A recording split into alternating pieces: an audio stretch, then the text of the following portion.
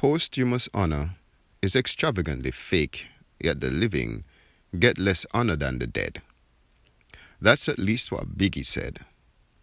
You're nobody till somebody kills you. Honor grudgingly arrives when bullets drill you. And as honoring those walking we fail, thinking the dead like the blind read Braille, it's cheaper to recognize those alive.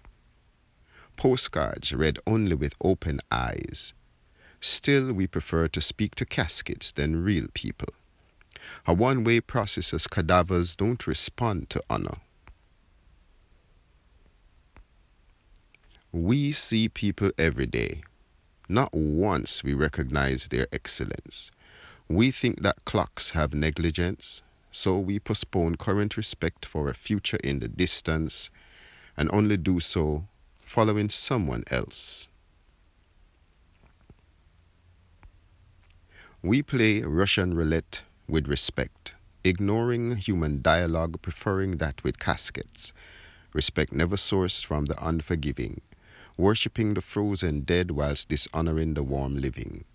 Despite the expensive 9 nights and fancy coffins, posthumous honor is extravagantly fake.